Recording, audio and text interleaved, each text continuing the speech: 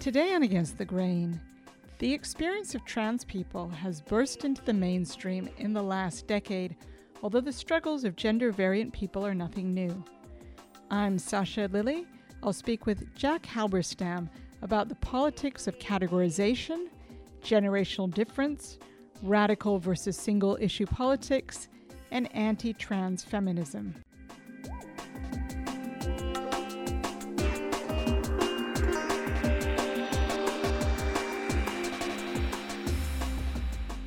From the studios of KPFA in Berkeley, California, this is Against the Grain on Pacifica Radio. I'm Sasha Lilly. As the visibility of trans people has increased in recent years, and there's much to celebrate, what also are the dangers of mainstream acceptance? What are the ways that such acceptance can lead to the further regulation and even surveillance of trans people? And what to make of that part of the feminist movement that opposes gender-variant people? These are some of the questions that Jack Halberstam takes on in Trans, a quick and quirky guide to gender variance, which is published by UC Press. Halberstam is professor of gender studies and English at Columbia University. He's the author of many books, including The Queer Art of Failure, and he joins me today. Jack, I wanted to begin by asking you about this period that we're living through and about the visibility and the power of gender-variant people. How did we get here? Yeah, that's such a good question. How did we get here, given that even 10 years ago, either images or of trans people or discussions of trans people were, really limited to queer contexts and were not widespread at all. So it's a really good question as to why we suddenly have this kind of maximum visibility and really thoroughgoing examination of gender norms as a consequence. I personally think it has everything to do with the internet and with the speed at which information circulates nowadays and how widely available knowledge about even, subcultural groups might be. So that's the most obvious answer I can give. It's a simple answer. But at the same time, the other thing I would say is that trans activists from the 1970s on were able to, really be not completely successful, but at any rate were able to accomplish something that we overlook when we just take a figure like Caitlyn Jenner and say, oh my God, finally a visible trans person on TV. I think that just absolutely ignores the blood, sweat, and tears that people put into building the possible context within which trans people could be understood and transphobia could be mitigated. And parallel with that has been the explosion of terminology and language to describe trans people or gender variant people. And that, of course, may be somewhat similar to what you've just described, which is that there's, with the greater visibility of trans people, the broader society seems to be aware of all of this terminology, although language and different ways of describing and self-describing has been going on for quite a while. But I wanted to ask you if you could give us a sense of the enormous range of language being deployed and what you make of it. Yeah, so, back in the day when, particularly when trans men were emerging into a certain kind of widespread visibility, in the 1990s, there were sort of debates about the terminology of transsexual versus transgender, F to M, M to F. These kinds of terminologies were discussed and disputed. But it is true that nowadays we have an enormous range of categories to describe gender nonconforming bodies. And I think, honestly, why would that be? I think it's because medicine and psychology just don't have the same hold anymore on the production of definitions in the culture that we live in. So these definitions and these categorizations are being produced in what I've called a vernacular way, meaning that categories emerge within subcultural groups and take on a kind of force as they get circulated and used within those groups. And it's a really different kind of force that they exert than those exerted by medically produced terms, which very often people try to shrug off later on. We don't go around talking about homosexuals anymore, for example. That was a medical term, and it's quickly given up when people have other terms to use in their stead. So, then again, we could be really suspicious about the explosion of categories. And the often used example is that Facebook has these 52 ways that you can identify yourself. And we might see this as just the diversification of the market rather than as some sort of, oppositional phenomenon. You mentioned medicine, and obviously that's a big part of this story. But you also write that categorization in the modern era has its roots in the 19th century, has its roots in colonialism, and that we haven't really escaped those roots. Can you tell us what they are and how it continues to shape the way we are using categories today? Yeah, well, the 19th century was, by the end of the 19th century, we sort of Euro-American cultures invested in cultures of expertise and really believed that you could scientifically document and know the external world. And so there were enormous efforts put into exploration / colonization, within which there were various narratives used for why white Europeans were going around the world. Many of those justifications tended to be pragmatic, looking for a trade route or whatever.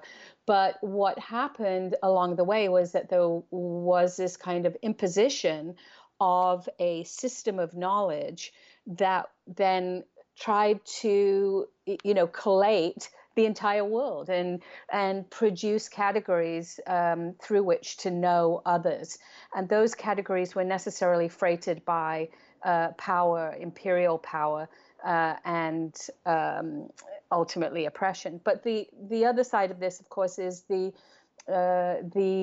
enormous energies put into naming all kinds of different species and flora and fauna in nature. And this is largely ascribed to the work of Carl Linnaeus. But again, it produces this idea that the world can be known, and all we need to do is go out there and identify every living thing, name it, catalog it, and then produce knowledge about it once this category is established. And I guess there was a sense that these categories were not being produced by men, but just sort of existed and were being discovered. But they weren't. They were utterly produced. And so by that same logic, the medical production of terms like homosexuality, heterosexuality, inversion, and then later on, transsexuality, these are utterly humanly cultivated systems of knowing. It's not as if people pre-exist the categories that we produce to describe them. Well, tell us more about how gender nonconforming people have been categorized and classified, particularly in the medical system from that time to today. Well, you see, this is what's so interesting, because if you look back at early sexology from the mid to late 19th century, I mean, most of what people were describing under the heading of what we now call homosexuality would appear to us to be a kind of, disorder in relationship to gender identity. But those terms didn't exist. So the category of the invert, for example, is much closer to the category of transgender than, say, to the category of gay or lesbian. And the invert was presumed to be a person in whom, there was a sort of one identity lodged within another, hence inversion. And so the example given was the soul of a woman, lodged within the body of a man, or the soul of a man lodged within the body of a woman. And so inversion was this medical category that was quickly thrown off under the influence of Freud and replaced with sexual orientation rather than this notion of an inverted self. But and I don't have to go over all this history, but by about the mid 20th century, part of the queer liberation movement's goals were to refuse this medical knowledge that was being produced and projected onto bodies, often in order to pathologize them. It's easy to think that so much has changed within such a really short amount of time for gender nonconforming people. The awareness of trans people has really changed so rapidly that it may seem like a lot of the old has been pushed away. But I wanted to ask you about what still remains in terms of how trans people, gender nonconforming people are classified within the psychiatric establishment in the United States. The American Psychiatric Association uses the Diagnostic and Statistical Manual of Mental Disorders, the DSM, as its guide for what is disordered behavior and different classifications for diagnosing people. And from the 1970s to 2013, it listed transgenderism of a sort as a mental disorder. And I wondered if you could tell us about that and to what degree was that resolved? I haven't followed the latest editions of the DSM. I don't believe transgender identification is classified now as a disorder, but for a long time it was named as a gender identity disorder. And people of my generation were regularly diagnosed as such. And this was an incredibly corrosive and damaging diagnosis for people to receive, especially since their identification was something that we did not feel that we could necessarily change it at will. So I just think that the era of that kind of psychiatric intrusion into what are basically socially produced identities is sort of at an end in terms of its own cultural currency. That said, we're in an era that loves the diagnosis and is deeply invested in diagnosing everything that people struggle with and giving those kinds of struggles psychological names, as opposed to recognizing that, life is difficult and people, part of the human experience is to struggle all the time. And I think that the application of diagnoses and classifications is part of the problem. I mean, really, my goal is always to sort of declassify as opposed to think about the right category for something. And I firmly believe that that's what needed to happen in relationship to psychiatry and transgender identification. And how do you think that legacy affects the profusion and focus on language today as it relates to gender nonconforming people? That's, again, great question, because I also, I'd love to know what you think about this, because I puzzle a little bit over some of the quarrels about language. And I think maybe knowing and having studied this longer history and realizing that all the terminologies we use are contested at various times, I've been quite bewildered by some of the fights that have emerged, and I say this in the book, the disagreements about the category of what was understood to be a kind of cheeky terminology and the word was tranny.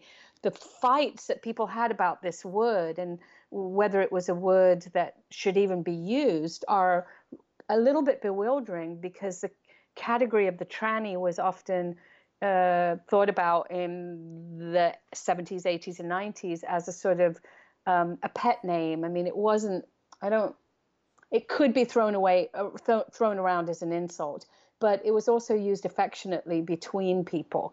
So I think that we're in a funny place, really, in terms of these, these categories and how people position themselves in relationship to them.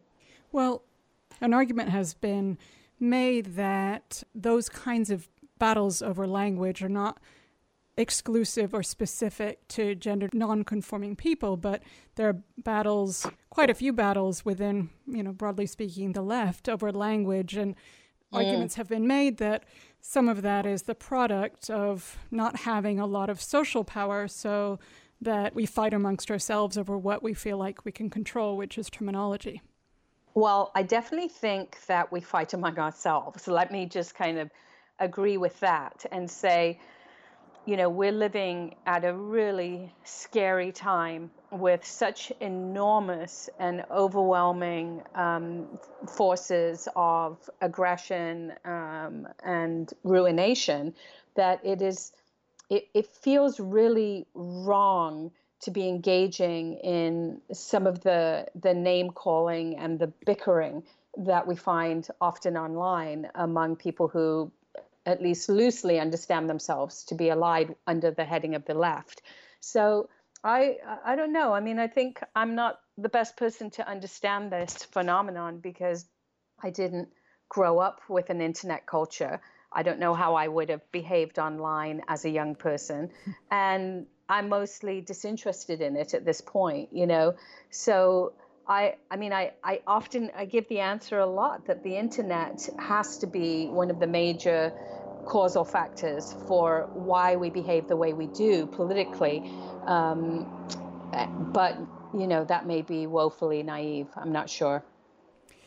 You're listening to Against the Grain on Pacifica Radio. I'm Sasha Lilly, and I'm speaking with Jack Halberstam about his book, Trans, a quick and quirky account of gender variability. And you write in Trans about the question of whether these fights over terminology are in place of fights over changing structural oppression, and your answer is quite humorous. You actually draw on Monty Python. Can you tell us about how you sort of make sense of that dimension of this question? Well, I probably overuse Monty Python since it's a kind of primary text from my youth, but I'm of the opinion that most things can be answered with some reference to Monty Python. But there is this like kind of hilarious set of disagreements in The Life of Brian, the Monty Python film, about how the movement, and the movement here is the Popular Front of Judea, who are organizing against the Romans, and how the movement should proceed. And so there's a hilarious scene that I sort of lay out in which one of the activists is saying, all men must rise up or whatever. And then someone says, and women. And it's like, yes, and women. And then finally, the activists turn to the guy who keeps saying, and women, and says, why are you so upset about women? Where's this coming from? And he says, well, actually, I have a confession to make. I am a woman. And it's there's kind of an amazing little moment of trans humor in what is now a rather distant historical comedic text that I personally don't think is phobic. But even as I was writing about it, I was thinking, oh my gosh, are people going to think that this is a phobic use of, the outing of a trans woman? But the lesson that I kind of try to pull from that is that eventually the activists come around to the idea that they cannot overthrow the Romans unless they are united as a group, and that has to include the trans woman, and it has to include men and women, and it can't possibly be this, much smaller unit. And the fighting within the group is clearly counterproductive to the fighting against the Romans. And there are many, many other dimensions to this. But it's a way of like reminding us, I guess, in a light-hearted way, that we are not inventing many of the political battles that we're fighting today, and that they have played out in other forms in other periods. And I guess one of my concerns nowadays is that so much happens online so quickly that, if you spend 2 days on Twitter, you can feel as if, civilization has risen and fallen several times, because the drama and the dramatic swings and the canceling and the people leaving and arriving and so on. There's so many different corners to Twitter that you can find some of that all the time. What it does is it kind of reduces any kind of realistic relationship to history, because so much seems to be happening in such a compressed amount of time that this much longer arc of historical action sort of disappears from sight altogether. So even though I'm not a historian, and no one could ever even describe my work as particularly historicist, I definitely am wanting nowadays to make an argument about looking at what people did pre-internet in order to figure out what to do moving forward. Well, and that raises a question which you raise in your book, Trans, that there are generational divisions between trans people. And of course, internet use isn't only generational, but, there's a generational aspect to it. And the repercussions of these generational divisions can be significant. How do you see those divisions, and do you have any thoughts about how they might be overcome? Yeah, and and I'm aware that by even calling attention to those divisions, I play my role in this kind of Oedipal dynamic, of then falling into the fuddy-duddy role of the parent saying, "Oh, these kids," and I really hate that. But that said, when you have a kind of longer arc of queer activism that you've been involved in, you do just see things a little differently. And so the example that I give and that I am continuously asked about is the status of this film, Boys Don't Cry, which is having its 20th year anniversary right now. And so people are thinking about, what it means to return to this film now, the legacy of this film. Which is based on the murder of Brandon Tina. A person who was very identified with his masculinity, but did not seek hormone treatments or sex reassignment at that time, but was certainly living his life as a man, and was punished, raped, and killed for doing so. And young people are really conflicted about this film, at least I say young people because it comes up a lot in university contexts among undergrads who don't want to watch the film because they think it reads now like trauma porn, because we're asked to watch the brutalization of a trans man, and there is no redemptive ending to that film. And I think young people feel like, it's hard to be trans. Why do we have to watch horror, films in which trans people are being tortured? But then again, there's no history there about the representation of trans people, which was always as bad, mad, monstrous, pathological, psychotic, So the move to represent trans people as victims of transphobia, as opposed to being monstrous others who were preying upon straight people, this is a massive shift that happens, in fact, in the 1990s. And at the time, when Boys Don't Cry circulated in the late 1990s, early 2000s, I mean, people were very grateful for this film. Now, I know that even at the time, there were people who were just like, I cannot watch this. I cannot watch somebody, a young trans person being brutalized in this way. But the film was made hoping to take this narrative to the mainstream, in order to sort of shove this transphobia into the faces of mainstream America. And I think that, to that extent, that's exactly what it did do. So It's interesting. I'm interested in the ways in which we're really conflicted across generational lines about these kinds of representations.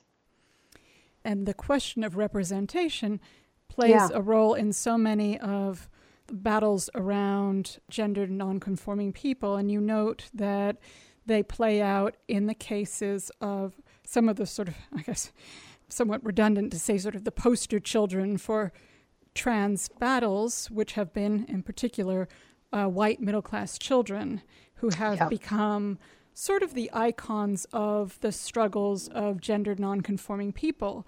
And why, in particular, there are some people who make for better victims or protagonists than others.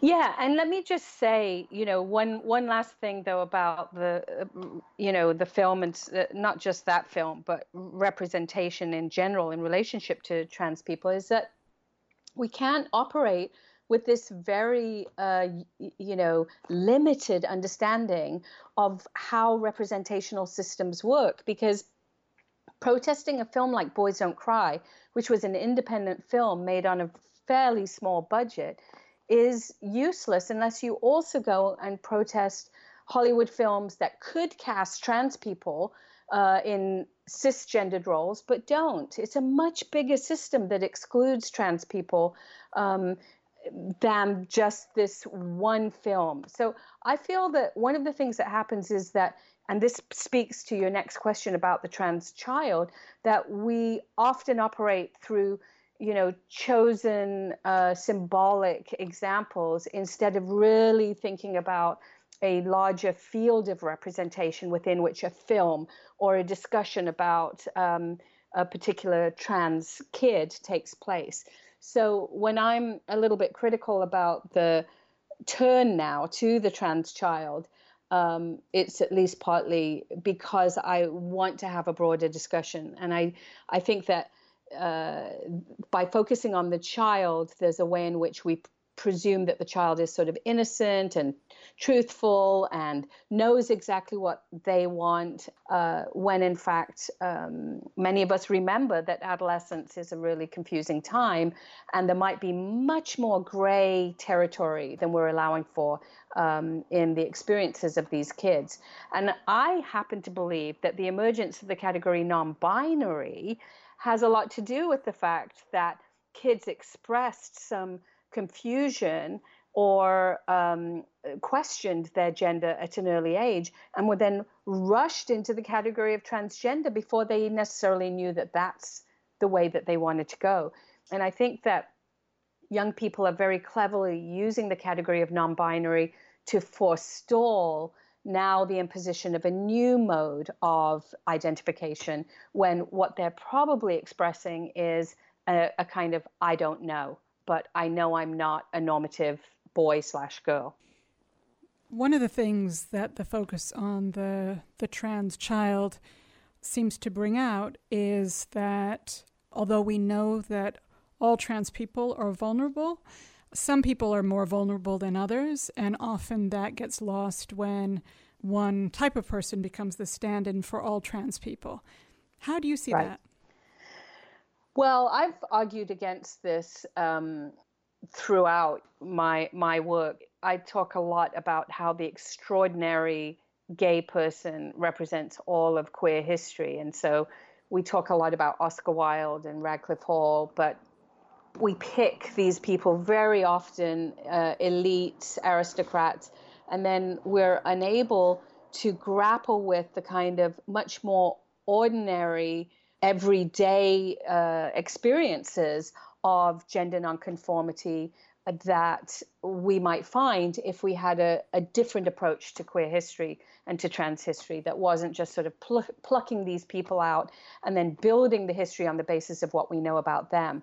And I think recently we've seen, there are way more nuanced studies. Lots of people have done studies of like rural formations of passing people from the 19th century or even going back to the 18th century, much more subcultural or working class or otherwise marginalized populations, and the emergence of trans identity within those populations. And in order to do that, you need a much more structural analysis that takes race and class into consideration. And you can't just sort of tell the life story of an extraordinary, genderqueer person and then say, and so this is representative of all queer/trans life. And I think that nowadays in queer studies, people have moved towards this much more nuanced approach. You're listening to Against the Grain on Pacifica Radio. I'm Sasha Lilly, and today I'm speaking with Jack Halberstam about his book Trans, a quick and quirky account of gender variability. That's published by UC Press. You can find a link to it at againstthegrain.org. He's also professor of English and Gender Studies at Columbia University, and his other books include The Queer Art of Failure.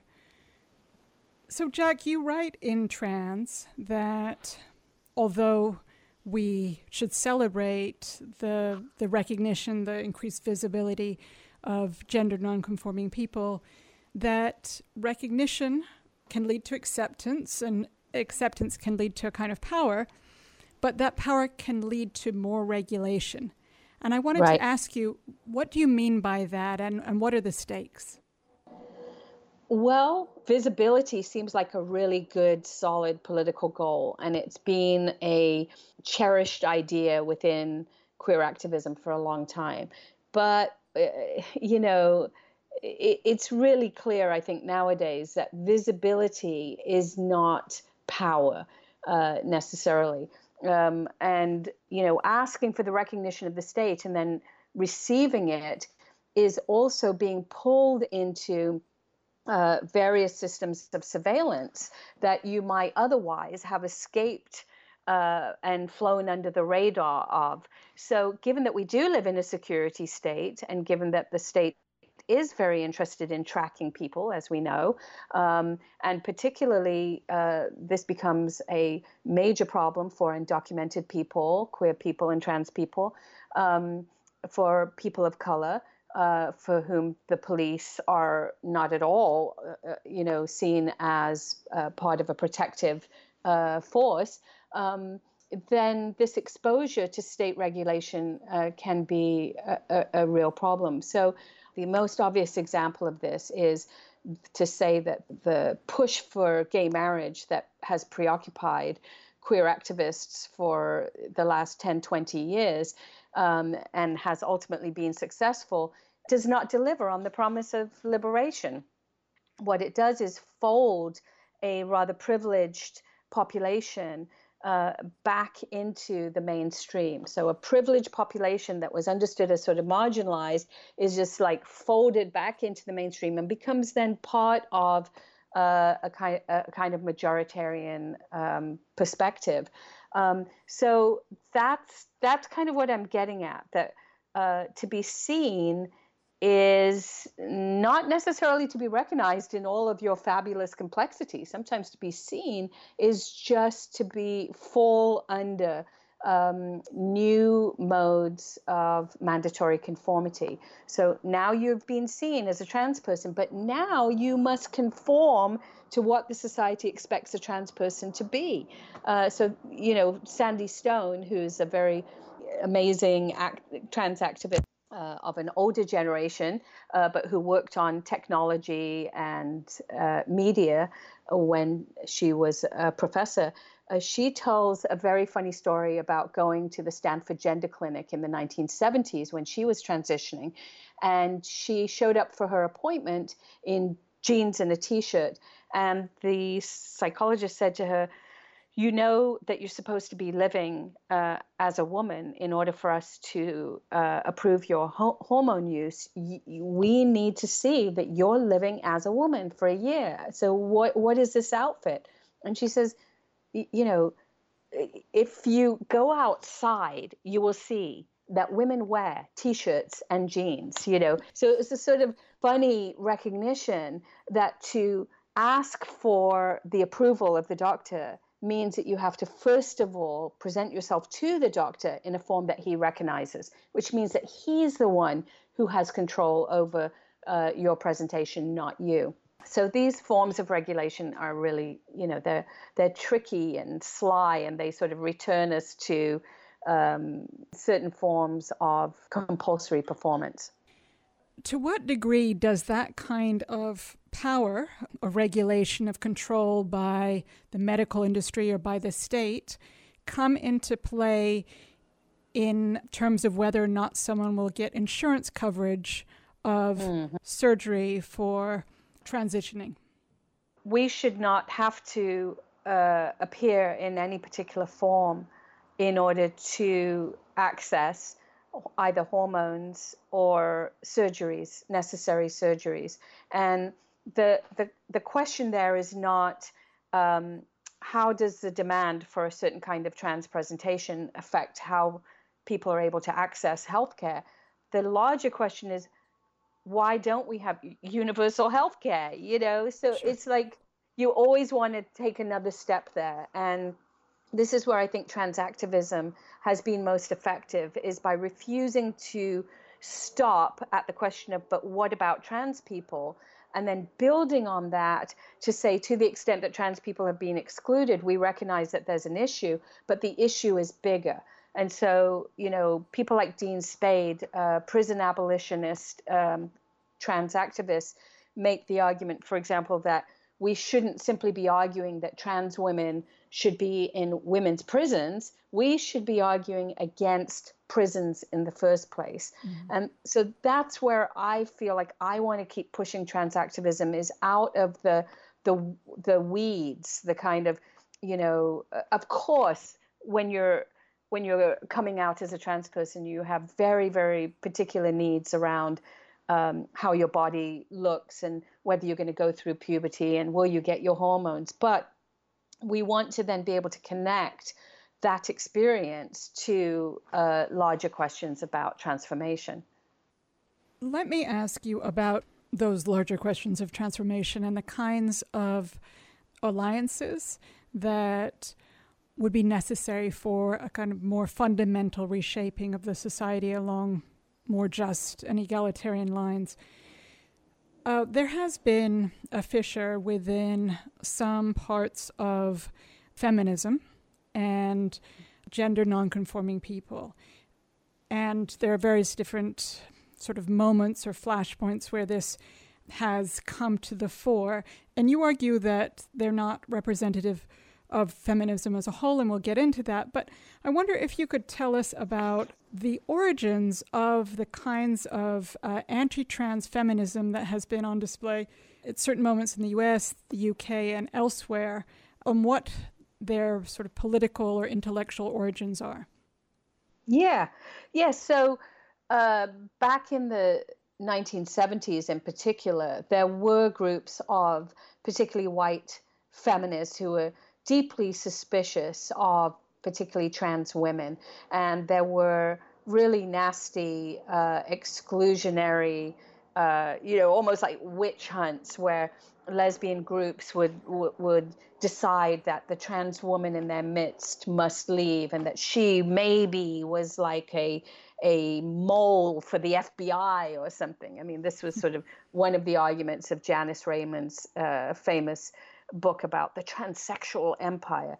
It was an incredibly paranoid fantasy among lesbian feminists that men just wanted to infiltrate women-only groups, and that this was one way that it was happening, was by sending trans women in to infiltrate the group. I mean, it's such a ludicrous fantasy, really, that you can imagine it doesn't really have any legs. I mean, it's very particular to the 1970s and to a rather small but vocal and somewhat powerful group of women. And, people like Sheila Jeffries, Janice Raymond, not so much Andrea Dworkin, but Robin Morgan, people like that. That version of feminism has been so thoroughly critiqued and rejected in some way that it's hard for me to make the link that some people want to make between that radical feminism and what people are today calling TERFs. I just don't think there's much that's feminist about a lot of the transphobic discourse produced by women.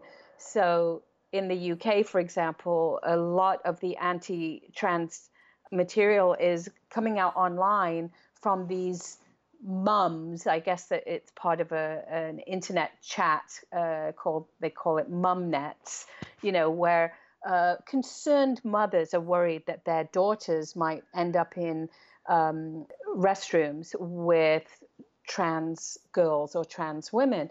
And it's such a misplaced heteronormative fear. You kind of want to laugh, but then you also want to say, this is so ridiculous, because women in restrooms, to the extent that they're vulnerable and are concerned about being attacked, they're concerned about being attacked by men. So why don't we have a much broader conversation about how everyone has a kind of internalized fear of male predation, and let's have that conversation. Again, the turf conversation is a distraction because it's putting the focus on trans women. And as far as I can tell, there's not a single documented case of anyone ever having been attacked by a trans woman in a bathroom, right? Whereas there are hundreds of cases of men attacking women in public spaces, including restrooms. So I feel like the missing category here that we need to return to and use in some of these debates is heteronormativity, and the way in which straight women, cisgendered women, are more inclined to believe that their kids are in danger from a trans woman than, from a straight guy. That's an insane way of understanding the calculus of who's vulnerable and who might be a predator. In the early 2000s, there was a big controversy at the Michigan Women's Music Festival where the organizers of the festival expressly excluded trans women from participating, stating that it was a women-born only space. And although you've made the point that you think that transphobia comes from many more places than just one current of the feminist movement, doesn't that current still exist as one strain of the feminist movement holding tightly to that anti-trans sentiment? Yeah, for sure. I mean, the feminism at this point is so many different things, and at least one version of feminism probably, can easily be identified as transphobic, whether that's because it's a kind of older generation of women who think that trans men are somehow betraying the cause, or whether they see trans women as not really women. Either way, that's a version of transphobia that is firmly rooted in a version of feminism. And it's just really troubling, especially given that in many ways, at least in the university, post-structuralist feminism, coming from people like Judith Butler, has produced the theoretical framework through which we understand cross-gender identification in the first place. So it's so disappointing, to be privy to this kind of, not just transphobia, but the continued suspicion of the choices that trans men and trans women are making, and then the claiming of, the claims on a certain kind of feminism. I mean, I kind of just want to say that to the extent that someone is articulating a gender politics that is transphobic, it just cannot be feminist, but I know that those women do call themselves feminists.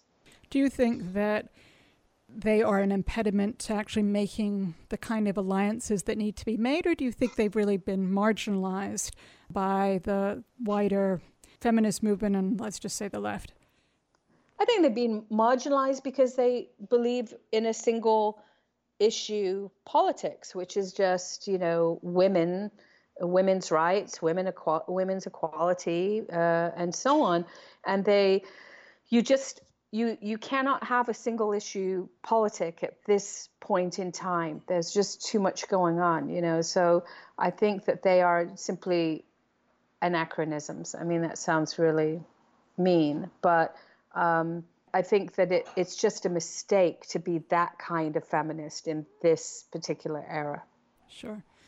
Jack Halberstam is my guest. He's professor of English and Gender Studies at Columbia University and the author of Trans, a quick and quirky account of gender variability.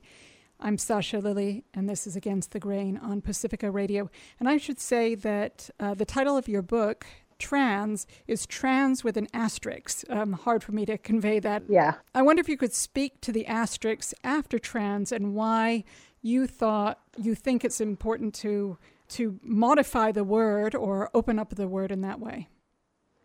Yeah, I used the asterisks. I know some people hate the asterisks, and I'm trying to understand why. And I think the best argument I've heard is that all social identities and bodily identities should have an asterisk after them.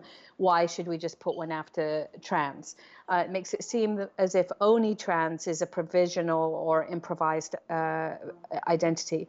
That said, there is something very particular about trans identities to the extent that they do name a fundamental contradiction that the person experiences between body and self that for many trans people feels as if it cannot be corrected in any way. And so the asterisk is there to suggest that we have simplified our understanding of trans, and we see it as one thing when in fact it constitutes many, many different forms of cross-identification. And for some people that involves surgery. For some people it involves hormones. For some people it doesn't involve either of those things. For other people it was there at birth. For someone else it may have been a realization that dawned later on. All of those different relationships to trans variability, it seems to me, require that we adjust our understanding of this transgender identity that requires hormones and surgeries and then can be sort of folded back in to gender as we know it. The asterisk is to try to hold it apart and say the goal is not even to fold back in. The goal is to recognize this as ultimately a really different understanding of the gendered body. Connected to that, you write that transgenderism is often material for utopian or dystopian views of the future. And I wanted to ask you that, thinking about trans in this broader sense that you've just detailed, when we look to the future, to the future that we want, should we be fighting for a world that is free from the rigidities of gender, or would that be just the latest version of an older kind of futurism? Yeah, that's right. I do argue that the figure of the trans can be either like the spirit of a utopian future in which we're all free to be whatever we want to be, or can be the dystopic, image of like, oh my gosh, what happens when, you have this kind of ultimate confusion. That is true. But is there a goal here? Not exactly. I mean, I think that, again, people want to think through larger political goals that include the opposition to transphobia, but not that we want the trans figure to be representative of, a future to come or a past that we have, left behind. I think the trick is to really to understand all gender and sexual identity as contingent and improvised and shifting and sometimes very fluid, and at other times within different bodies very rigid, and not make all of the work of recognition pass through the trans body. The recognition of the fact that this whole system works that way, and we only see it in relationship to the trans body, but in fact this system has a similar kind of complexity across all bodies. You conclude your book by drawing on, of all things, Lego to help us think about these questions. How do you find that useful, and what does that open up? Yeah, well, actually, in some of my new work, I've moved to think about architecture and the body, and more importantly, an architecture, which was a art movement from the 1970s that engaged in the unbuilding of material environments. And so the Lego movie is just a fantastic little utopian tale because it has this kind of Oedipal structure, and we were talking earlier about these generational struggles, but it has an Oedipal structure in which there's a father in the frame of the narrative who wants to, follow the directions and build a real city, and there's a son who wants to improvise and freestyle. And then in the body of the actual film, there's a hilarious narrative about these Lego activists who want the freedom to build and unbuild their world all the time. And they are opposed by an evil man called Lord Business, who comes armed with a weapon, and the weapon is super glue.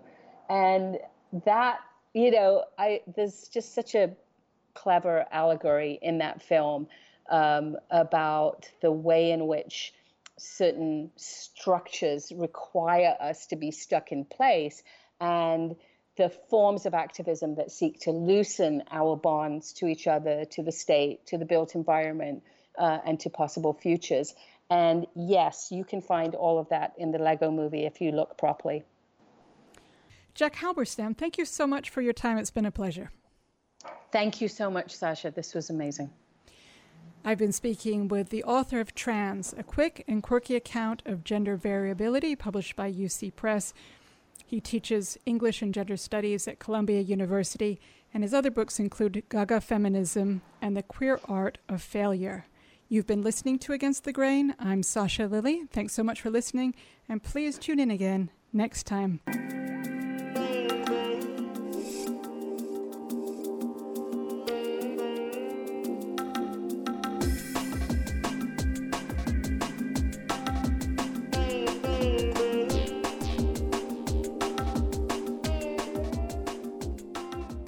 Against the Grain is produced by Sasha Lilly and C.S. Song.